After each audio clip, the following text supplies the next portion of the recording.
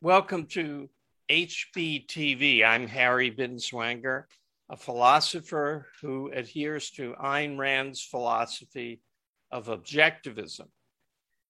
I discuss issues of contemporary importance and issues of philosophic interest on this channel, which is hosted by the Ayn Rand Center of the UK. And we have with us today Alejandro Duran, who is going to talk about some of the business side of it. Go ahead, Alejandro. Thank you very much. I'll just be hosting in the name of Nikos today. And basically, if you want to support the Ayn Rand Center UK, you can do any kind of membership starting on £10 a month. And I'll be tracking Super Chats live in case that you want to pitch them to Harry today. They definitely do want to. I know them. Our topic today is abortion is a right.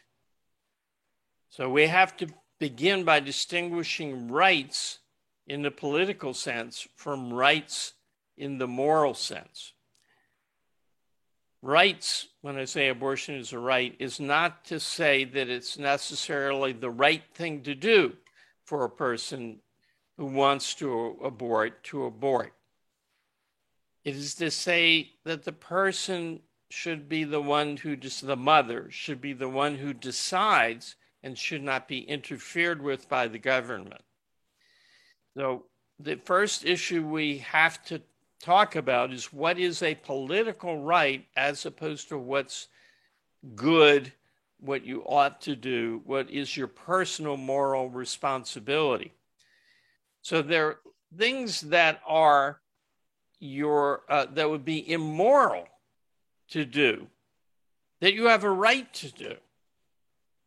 For example, to take drugs, or even worse, to advocate socialism. You have a legal, political right to do that. The government cannot interfere with you properly. Today it does. It does interfere with you if you want to take drugs. And that's why we have the crime problem that we do. But in political philosophy, when we come up with a valid theory of rights, it allows for people to take actions that do not harm anyone but themselves. And there are other things that delimit what is right for you as a person to do and distinguish it from the narrower category of what you, I guess it's actually a wider category of what you have a legal political right to do. For instance, it's wrong to be rude. It's wrong to boast to others about accomplishments that you haven't made. But the government can't come and arrest you for that. It's not a violation of anyone's rights. So you have a legal political right to be rude, take drugs, advocate socialism, be obnoxious, be a phony. Where does it stop? You don't have a right to violate the rights of others. And the question is, how do you define that? Are you violating the rights of some entity when you, or not you, but a woman, a mother to be? Is she violating the rights of the baby to be, maybe you want to call it that she's carrying? I don't want to call it that, but there I did it. So what are legal political rights? What are individual rights as opposed to what is morally right? The source of political rights is morality. It is not God. Rights are not a gift from God, which would be pretty tough if they were, because there is no God. So we would have no rights. It's not that you have a human shape. It's not, as some animal rights people, which is an oxymoron, state the ability to experience pain gives you rights. No, it's morality that gives you rights. And the only consistent morality is the morality of egoism. So how do we distinguish what I've been trying to distinguish here before we get into the morality of egoism? I said that the sphere of the moral is wider than the sphere of rights, but rights are moral principles. Rights are moral principles saying who should have the choice. Who should have the choice? Should you choose whether you take drugs, whether you're obnoxious, whether you advocate socialism? Or should some other person or some entity like the government make that choice and enforce it on you? So rights concern who is the proper one to choose and act on his choice. Now, I said that rights come from morality, but they only come from the egoist morality. Only if you believe your life is your own to live can you maintain that you exist by right, that you have a right to your life. All the other rights, such as the right to the pursuit of happiness, the right to property, the right to liberty, depend upon and are expressions of the fundamental right, which is the right to live your life as you see fit, with the proviso that you don't interfere with other people living their lives as they see fit. What is the way that you live your life? What is the moral principle of selfishness, of egoism? If your life is your ultimate, highest sacred value, how do you achieve it? How do you survive? By reason. There's no other way to survive by reason. Well, wait a minute. Can't I survive by just following others and doing what they do? And I notice that they go to the supermarket, so I go to the supermarket. I notice that they put in credit cards, so I put in a credit card and pay for things. Well, where did the supermarket come from? Where did the credit card come from? How were these things bestowed upon you so that you now can follow others? Reason. Someone had to develop supermarket as opposed to grocer, and someone had to use their reason to become a grocer, and someone had to use lots of people had to use their reason to figure out how to get food, how to grow food. The agricultural revolution, as it's called, is about 30,000 years old. So human beings existed for hundreds of thousands of years without knowing how to plant. They existed as hunter-gatherers. The fact of a supermarket depends upon an agricultural system and depends upon a long chain of intermediary suppliers who are all using their reason to produce goods that the unthinking just buy by doing unthinking work. Doesn't turn out too well for them if you just try to exist irrationally without putting in effort. You're not going to hold down a job for long. You're not going to have that credit card. If you're irrational, you're going to overspend your credit card. It's going to be taken away from you. If you don't produce the equivalent of what you consume, then you must be parasitizing someone who's going to object to that. So even the people who are parasites, even the people who are moochers, even the robbers are counting on reason, someone else's reason, and counting on them not taking the fruits of that reason away from them. Now, Christianity and the religions in general are a big help to the parasites because Christianity and the religions taught men, no, you should let yourself be parasitized. That's the highest virtue. Look at Mother Teresa, a saint, officially now a saint, because she didn't pursue her own self-interest. Of course, she didn't help anybody really either, but she didn't pursue her interests, and she abased herself with the untouchables in India. So isn't that the good? No, that's not the good. That's the bad. Well, the morality of egoism is a big topic that we're not going to get really deeply into. The point I want to make is, if you want to live, if your life is your own and you want to live it, you have to use your mind. You have to be awake. You have to be aware. You have to think. And that is how a human being survives. That's why we imagine that we are changing the climate of the planet. And I suppose to some small extent we are, not the way climate alarmists think of it, but we have such a grand influence on nature because we've got science and technology, which means reason. Reason, in the words of one biologist, Theodosius Dobzhansky, great evolutionary biology, foresight, he called it, has raised man to the status of the Lord of creation. Reason is our means of survival, our basic means of survival. But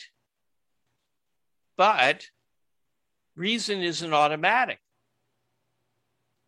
Your heart beats automatically. If your eyes are open, you see automatically. You digest the food you eat automatically.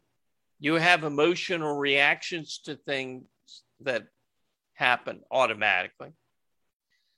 But figuring things out is not automatic. It's volitional. It's up to you. It's something you can do or not do. If you don't do it, you have to survive by parasitizing the thinking, the reason of those who do, which is an immoral thing to do. But the fact remains that reason is not automatic. The use of reason is not automatic. Thinking doesn't happen just by being awake. And if people do a certain thing to each other, they stop the thinking. That is a very vague formulation, but since I am thinking, I'm going to tell you what I mean. Since it's up to you whether you think or not to think, the question comes up, well, do other people have an input here? And it depends on what you mean by input. They can give you material for you to either think about or veg out, space out, and not think about. Like what I'm saying now, you can pay attention or evade it, drift. Let your mind go, think about something more immediately interesting to you. I don't know what that could be, but some of you have some of that. So normally your thinking is not controlled by other people. In fact, always it's not controlled, but basically you are independent of other people metaphysically, meaning by the nature of existence as such. Your brain is under your control, not anyone else's. Parents, priests, teachers, media experts, gurus on the web, even me, do not implant ideas in your brain. You have to accept them. You accept them either actively because you see why they're true or why they're false and you reject them, or passively. It feels good, sounds right. Yeah, okay, I go along. That's up to you. But there's one thing that can stop your control over your mind, that can interrupt it, and that's the laying on of hands. I can bash your skull in. I can kill you. And you go out of existence. You have no control of your mind. I can point a gun at you and threaten to kill you and stop you from acting on the basis of your thinking. I can make your thinking irrelevant. I can make it a game instead of real thought. You think, I'm going to go over here. I point my gun and say, no, you're going over there. I shoot you. What happened to your thinking about, I should go over there? Nullified, negated. Physical force can stop the mind. It can't turn on a mind. You can't point a gun at a person and make him think. Not real thinking. You can do some automatized pseudo thinking, recite things. You can make him say his prayers if he's memorized his prayer. But you can't point your gun at him and say, come up with a good new idea or I'll kill you in field X. The mind doesn't work that way. Force stops the mind. Force, physical force, is the only thing that can interrupt the connection between your control over your brain and your actions in the world. It stops you from acting on your judgment. So we have two alternatives when we think about society, when we think about how we would like society to be organized. Either everyone uses force whenever they want, or no one uses force. Footnote, except in self-defense against force, but that's the wrinkle that comes later. Let's talk about coercion, meaning extortion, threatening, trying to gain values from another person by force. Either that's okay or it isn't. If you say that's okay, yeah, it's the war of all against all, grab what you can, the biggest brute will win. Yeah, what will he win? Starvation. Force is incompatible with reason. Reason produces the wealth. The more that force is used, the more that the production of wealth is stopped. And every other good value, like friendship, point a gun at someone says, I want you to like me. If you don't like me, I'm going to kill you. Oh, I like you a lot. I think a lot of you. No, it doesn't work that way. So values cannot be gained by physical force.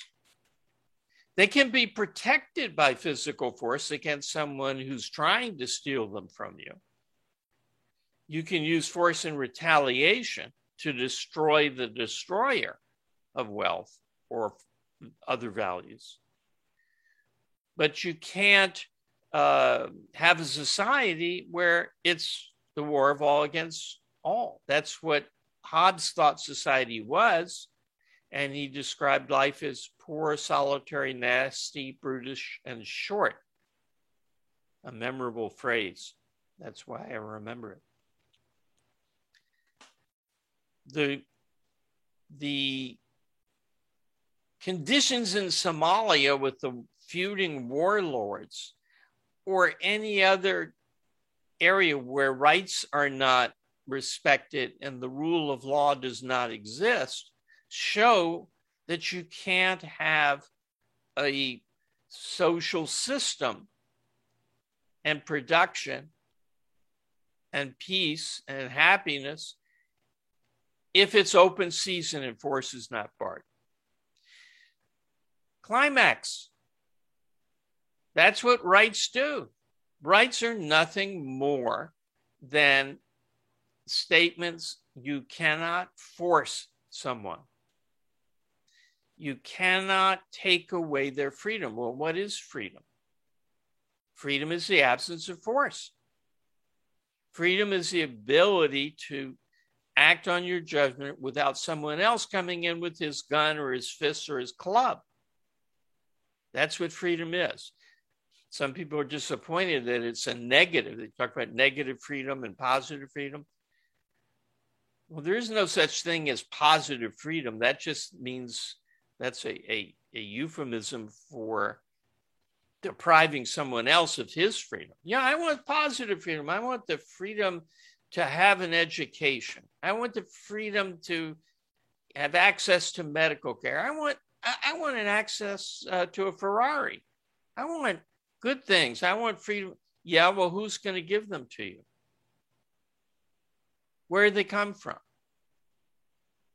Well, we don't have to ask that question, do we?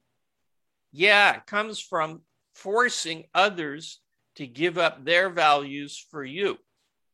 So either you advocate a society based on universal freedom.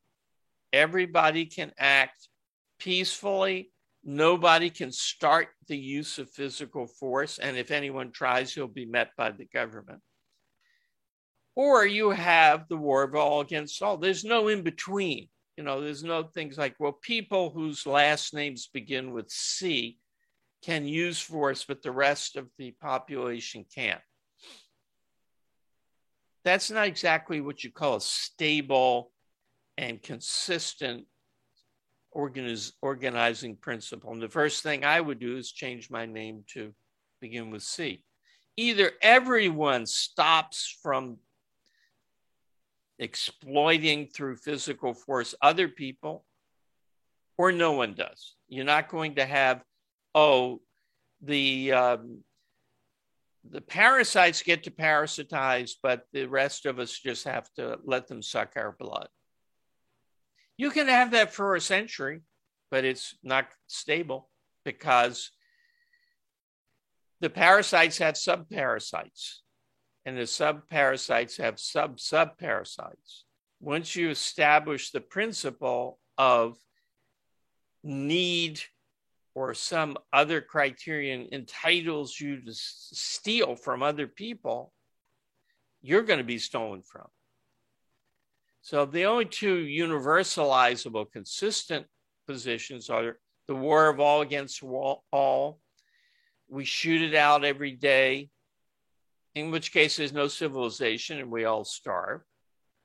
Or you have the original American system of the right to life, liberty, pursuit of happiness, which entails the right to private property.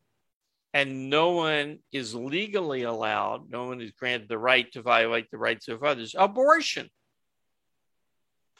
Now we've got the difference between rights and morality in general. Morality in general says be rational. Rights say don't use force on others, except in retaliation and self-defense. You should be the one to choose. No one can force you to submit to their will with injury as the coin of the realm rather than values. Do this or I'll beat you up. Not do this and I'll pay you $1,000, which is the reward for cooperating. But do it my way or I'll make you suffer. Maybe kill you. Okay, so those are the alternatives. What about abortion? Is there a right to abortion? Well, there's no right to murder. That's what I was saying. There's no right to initiate force. So it comes down to what is the entity in question? What is the fetus? What is the other entity, the woman who has it? And what is the relationship between the two of them? And the relationship is one of them is an undeveloped thing inside the body of the other, who is a developed whole human being, the woman. So we have some in the early stage of fertilized egg, and then over the months, more and more differentiated and developing hunk of stuff with claims, some people say, against the mother. But it can't. It can't have a claim. There's a philosopher called Judith Thomson at MIT who posed this question. Suppose I woke up, it's a science fiction question, but suppose I woke up, she writes, and found myself strapped into a bed, and the neighboring bed was a world-famous violinist whose vascular system was hooked up to mine.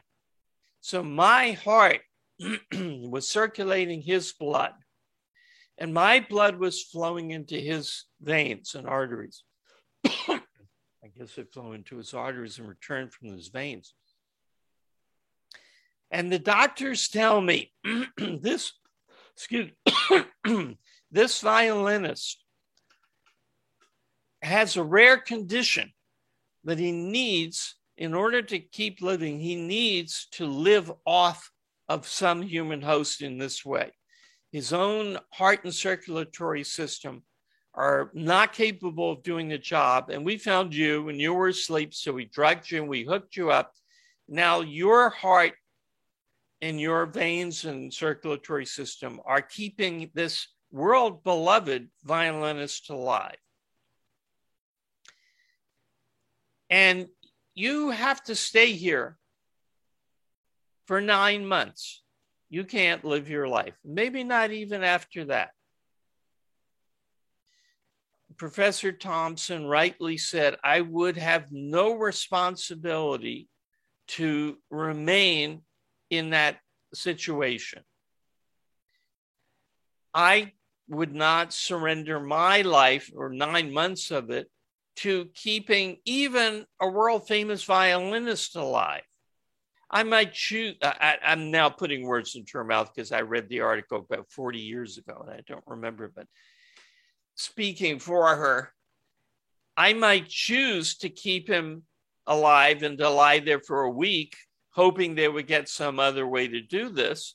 But I'm not going to, I have no responsibility legally to remain as a host for this person's continued survival. It's not my fault that his heart can't take over the job.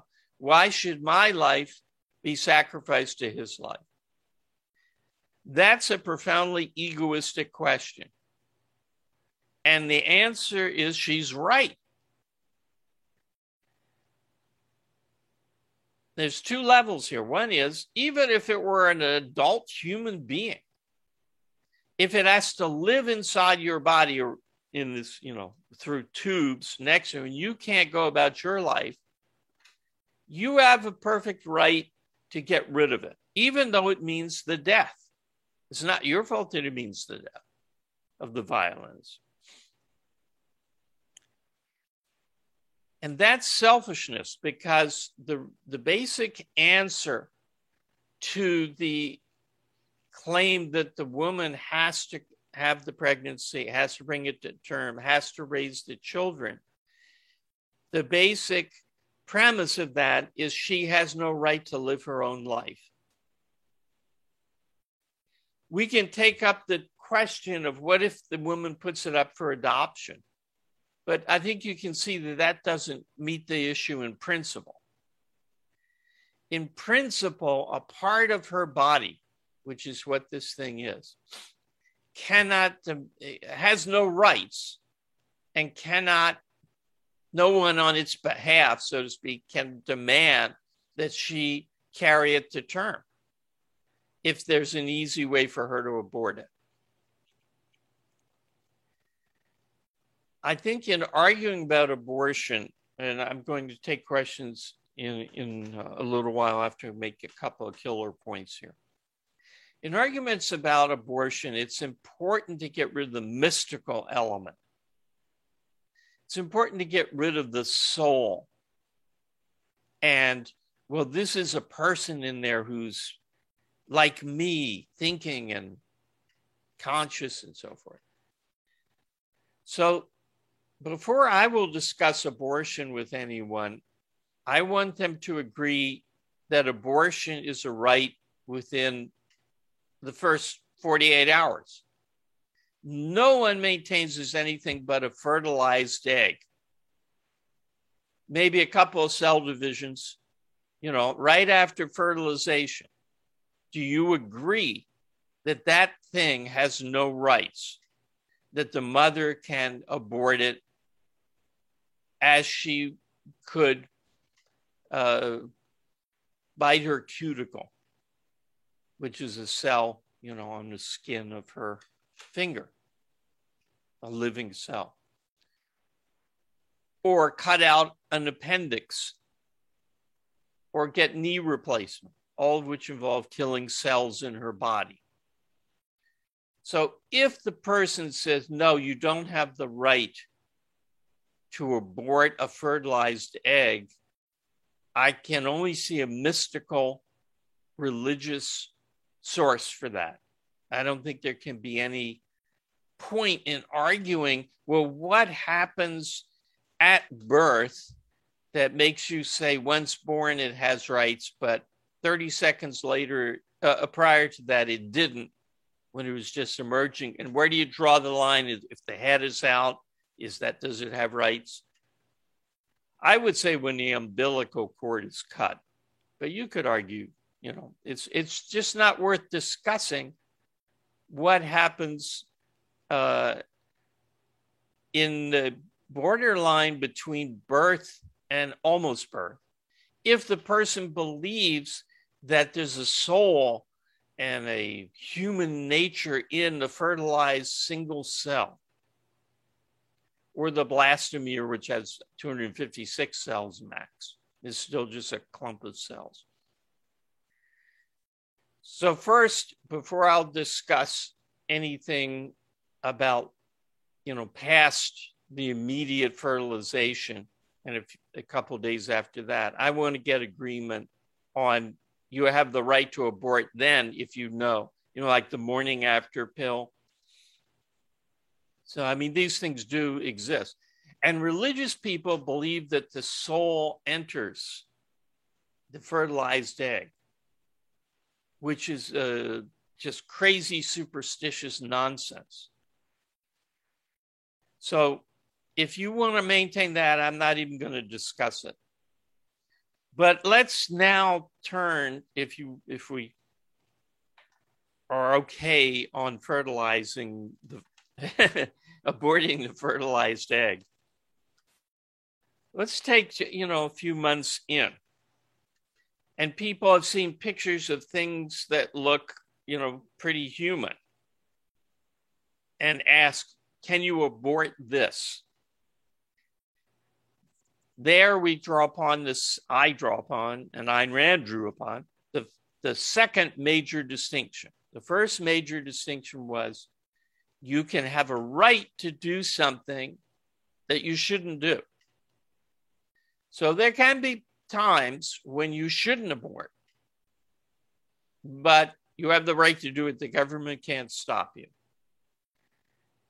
The second major distinction is between the potential and the actual. An acorn has the potential to grow into an oak tree. Water has the potential to freeze. Things can do things that they're not doing at present. This is Aristotle's concept of potentiality. What is one thing. What can be, even what will be, is another thing. The acorn will be an oak tree unless something interrupts it. But it isn't an oak tree. And the fetus is not a person. And I think I have a good way of convincing you of that, if you're open to this, open to reason in this discussion. Take the late-term fetus that is not a lot different from the born baby in structure. Looks pretty much like the baby that's going to be born. Take that and imagine that it's going to come out of the womb, but it's never going to change. That potential is not there for this damaged thing. It's always going to be that fetus. It's never going to be able to sit up. It's never going to be able to talk. It's never going to be able to stand.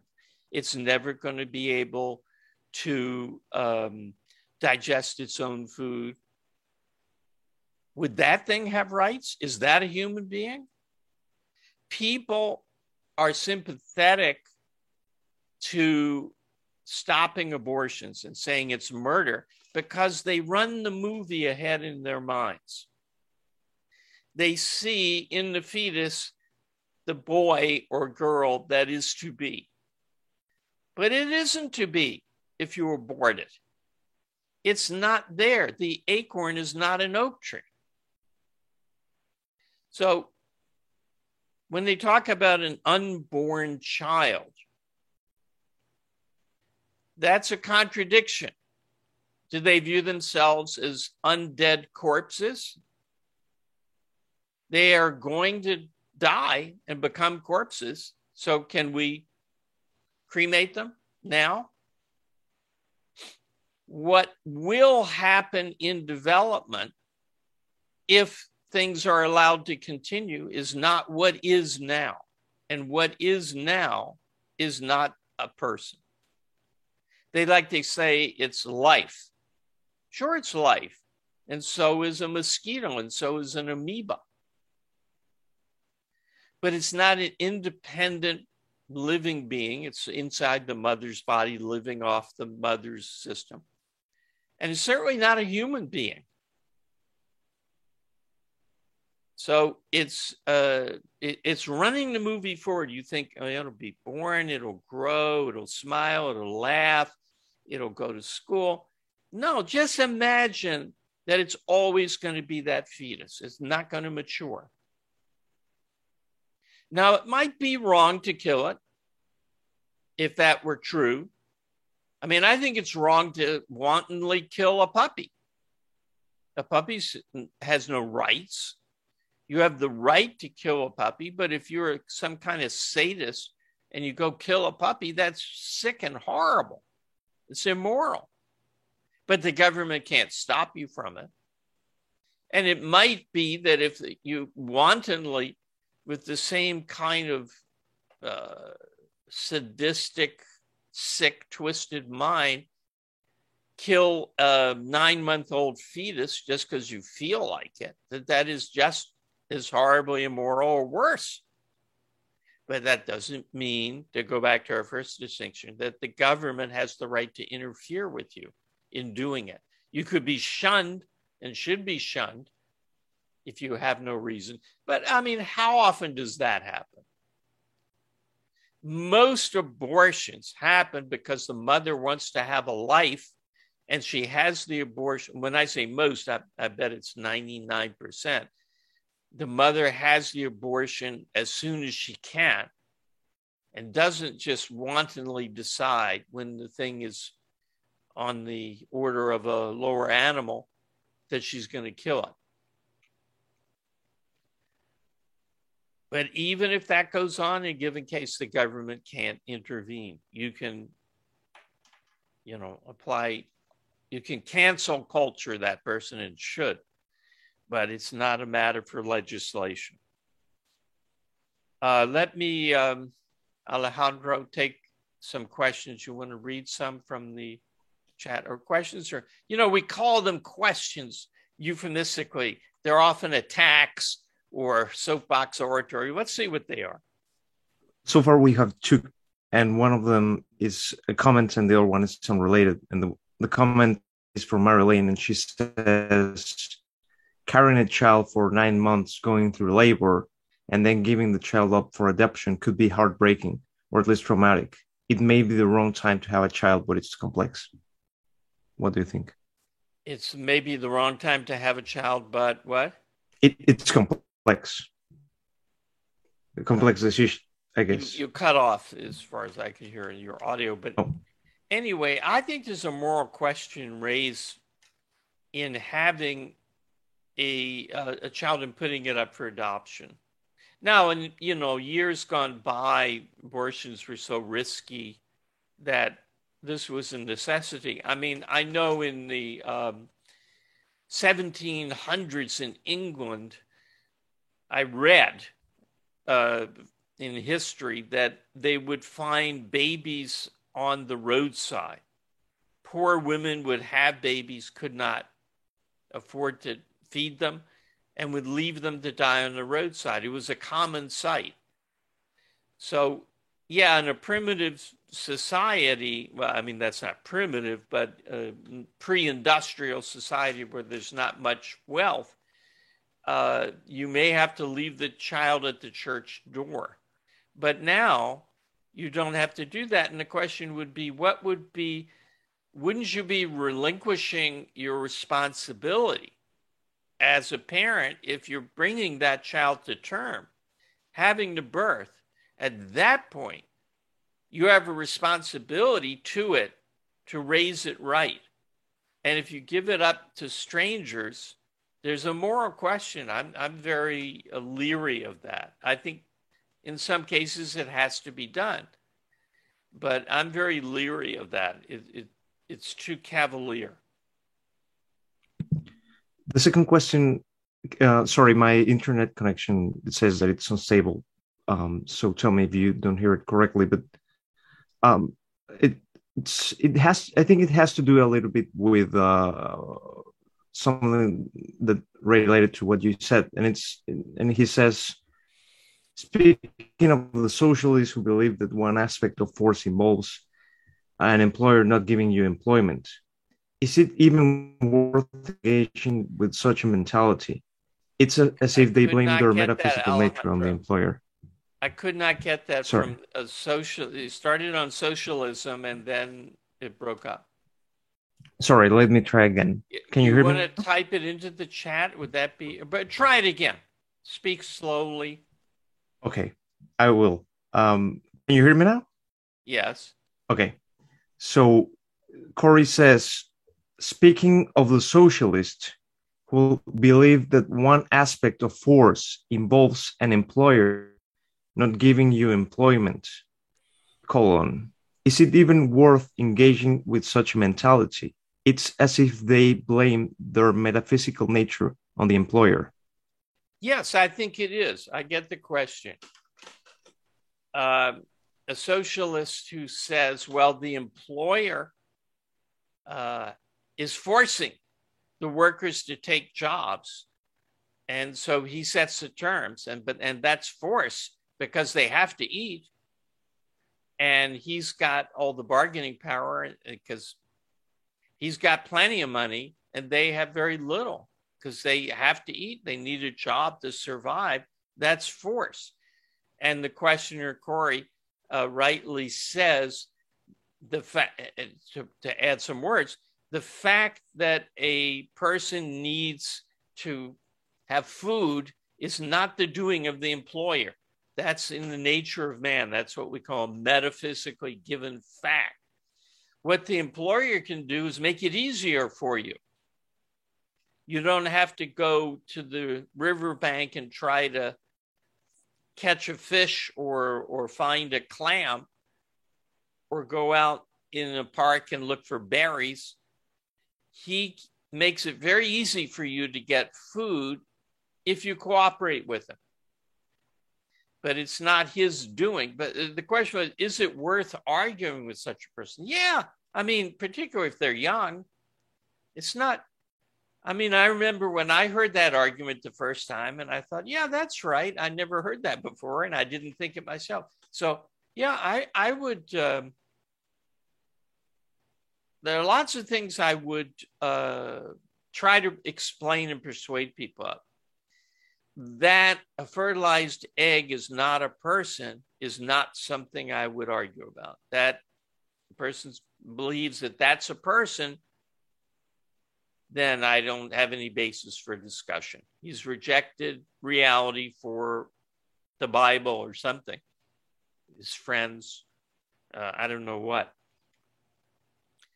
So was there another question, or should I go to another topic related to this?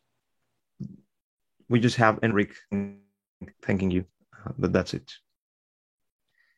Breaking up again, but oh, sorry. There's nothing else. Okay. Thank you. Ayn Rand gave a talk at Fort Hall Forum that I used to have a journal called the Objectivist Forum, which the bound volume of is in my hand, but it's kind of disappearing because of the green screen. There we go. And there's a little journal that every 2 months came out with a small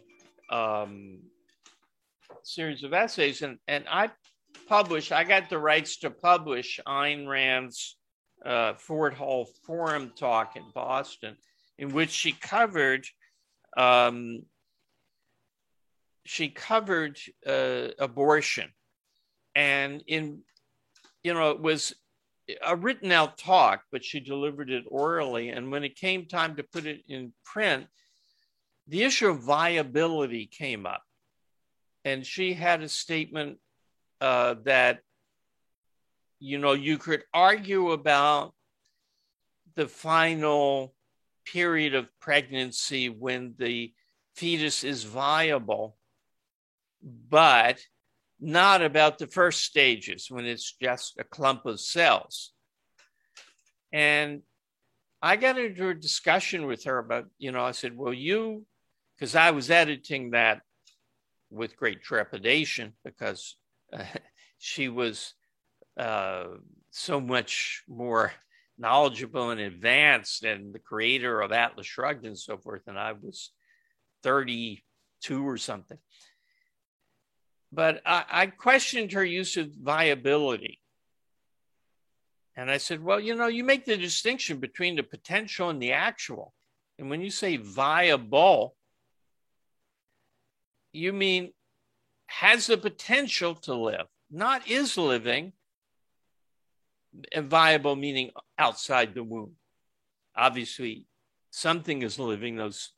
That thing inside the mother is living.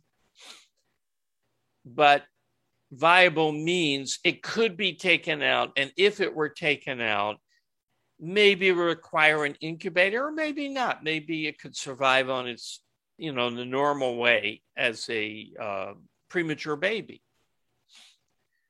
Say it's in the 8th month, something like that. And I said, but isn't, viable confusing the potential and the actual? It's not vying yet. So why do you have this in there? And she said, well, it has the human shape, the human form, I think she said. And I don't remember what I said back, but I argued with her. And she grabbed a pencil and struck out what she had written and wrote, a human being's life begins at birth. So viability itself is a term from potential. And I convinced Ayn Rand of that. I think I did. Anyway, she changed the wording not to say viability. And I think it's important not to buy into, well, it's viable now. And that's pretty much the same as living. I'm employable. That doesn't mean I have a job. A woman is marriageable doesn't mean she's married. I'm infectable. Take a negative. I could be infected with COVID. It doesn't mean I am infected with COVID, fortunately. So it remains, putting the "able" on the end means you're talking about a potential. And it's the actual that has rights, not the potential. an actual human being. So I think this distinction between what it is and what it might become if we continue along a certain path is absolutely fundamental. And that's why I think taking the example, suppose it's never going to be anything more than what it is now, is a great way to illustrate that it's not a person. But I also I want to acknowledge that Leonard Peikoff, Ayn Rand's best student and closest friend, had stressed in his presentation that it's a part of the woman's body. It's not an independent thing. It's living off the mother. You know, people sometimes make a big deal. Well, what's the magic about birth? Why is it, inside, it's outside? It's just a change in position. No, it isn't. Inside the womb, it is living off the mother's blood. It is not breathing. It is not perceiving. It is sensing. It can respond to sounds, pressures, temperatures, light and dark, but it is not perceiving, let alone the next stage, which is conceiving, having ideas. So there's a big difference between breathing on your own, digesting your own food, circulating your own nutrients that you've taken in through your own mouth, having perception of an external world through your eyes, and the absence of all those things. And Ayn Rand said in one such discussion with someone who said, well, look, it's just all a matter of degree. She said, well, why don't we use the line? We have to draw a line, so why don't we use the line that nature provided? Birth. You can make an argument that even the newborn who's been, umbilical cord cut and it's 2 days after birth is really not a human being. You could make that argument. I'm not saying it goes through, that it works, but we, by generosity, erring on the side of not allowing a human life to be taken, we grant the right to life. We recognize the right to life for any separate born human being. But to then want to push it back, that's already generous, is what I'm saying. Because the source of rights is people who can think and act on the basis of their thinking. So we extend it back to the line that nature provided, birth, but it's absurd and immoral to extend it back further. Why immoral? Because you're forcing a woman to surrender her life, part of her life, if she raises the child, which she probably has a responsibility to do if it's born.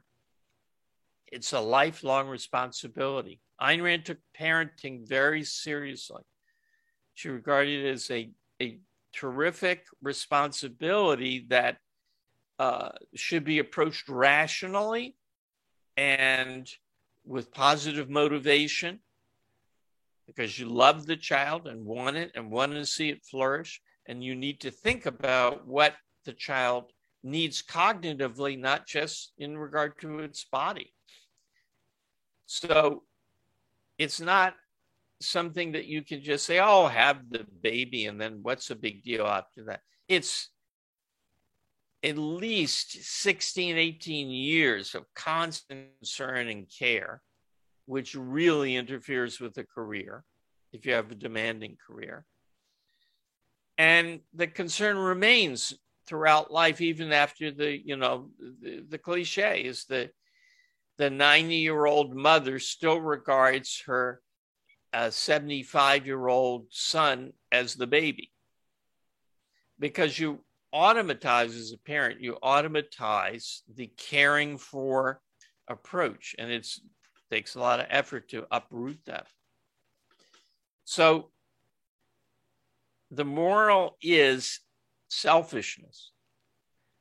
The reason why you cannot get rid of abortion, that is, illegalize abortion, is the woman's life is her own to live. Again, we get back to either everybody owns his or her own life, or nobody has any rights, and it's the war of all against all. And that's unthinkable. It's the end. It's starvation, misery, mass death.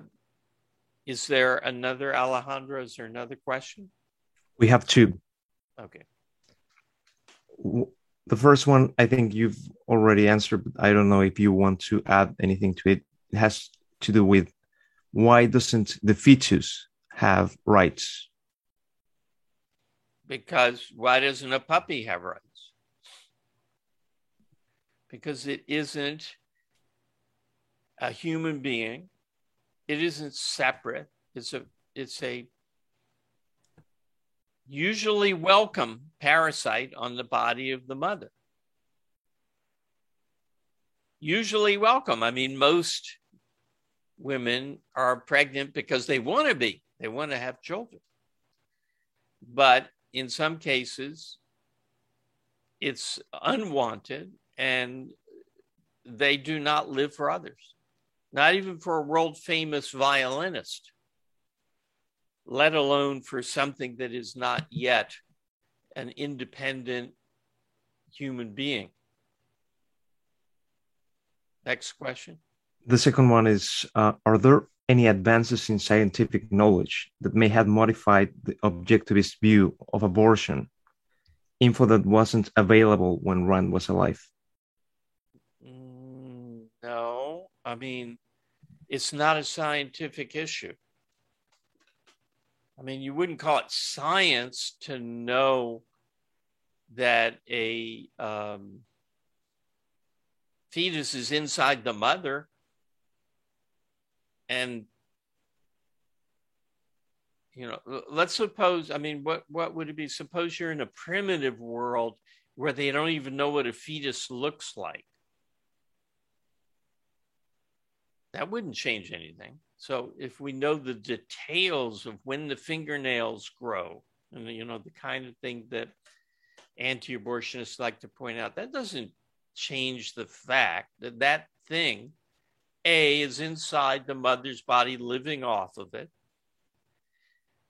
B, would require the sacrifice of the mother's own life in order to continue in the womb when the mother doesn't want it. And C is a potentiality. It's not human yet. It's a potential human, but it's not an actual human. We just have like 1 minute. I have 3:59. So is there another, or should I can, you know, try and wrap up. Yes. Maybe I should do that. You may think that in certain circumstances it's wrong for a woman to abort. But in the name of individual rights and civilization, you have to say the government can't stop her by force from getting rid of a part of her body to which she would otherwise be enslaved. The fact that it is going to, if she doesn't do that, going to become a human being. I mean, maybe it'll become a college graduate. Maybe it'll become a Nobel Prize winner. It doesn't have the prize in the womb. All it has in the womb is that, that structure, that potentiality to grow and to develop. So don't confuse the potential with the actual. Don't discount individual rights. Thank you, and I hope you tune in next week.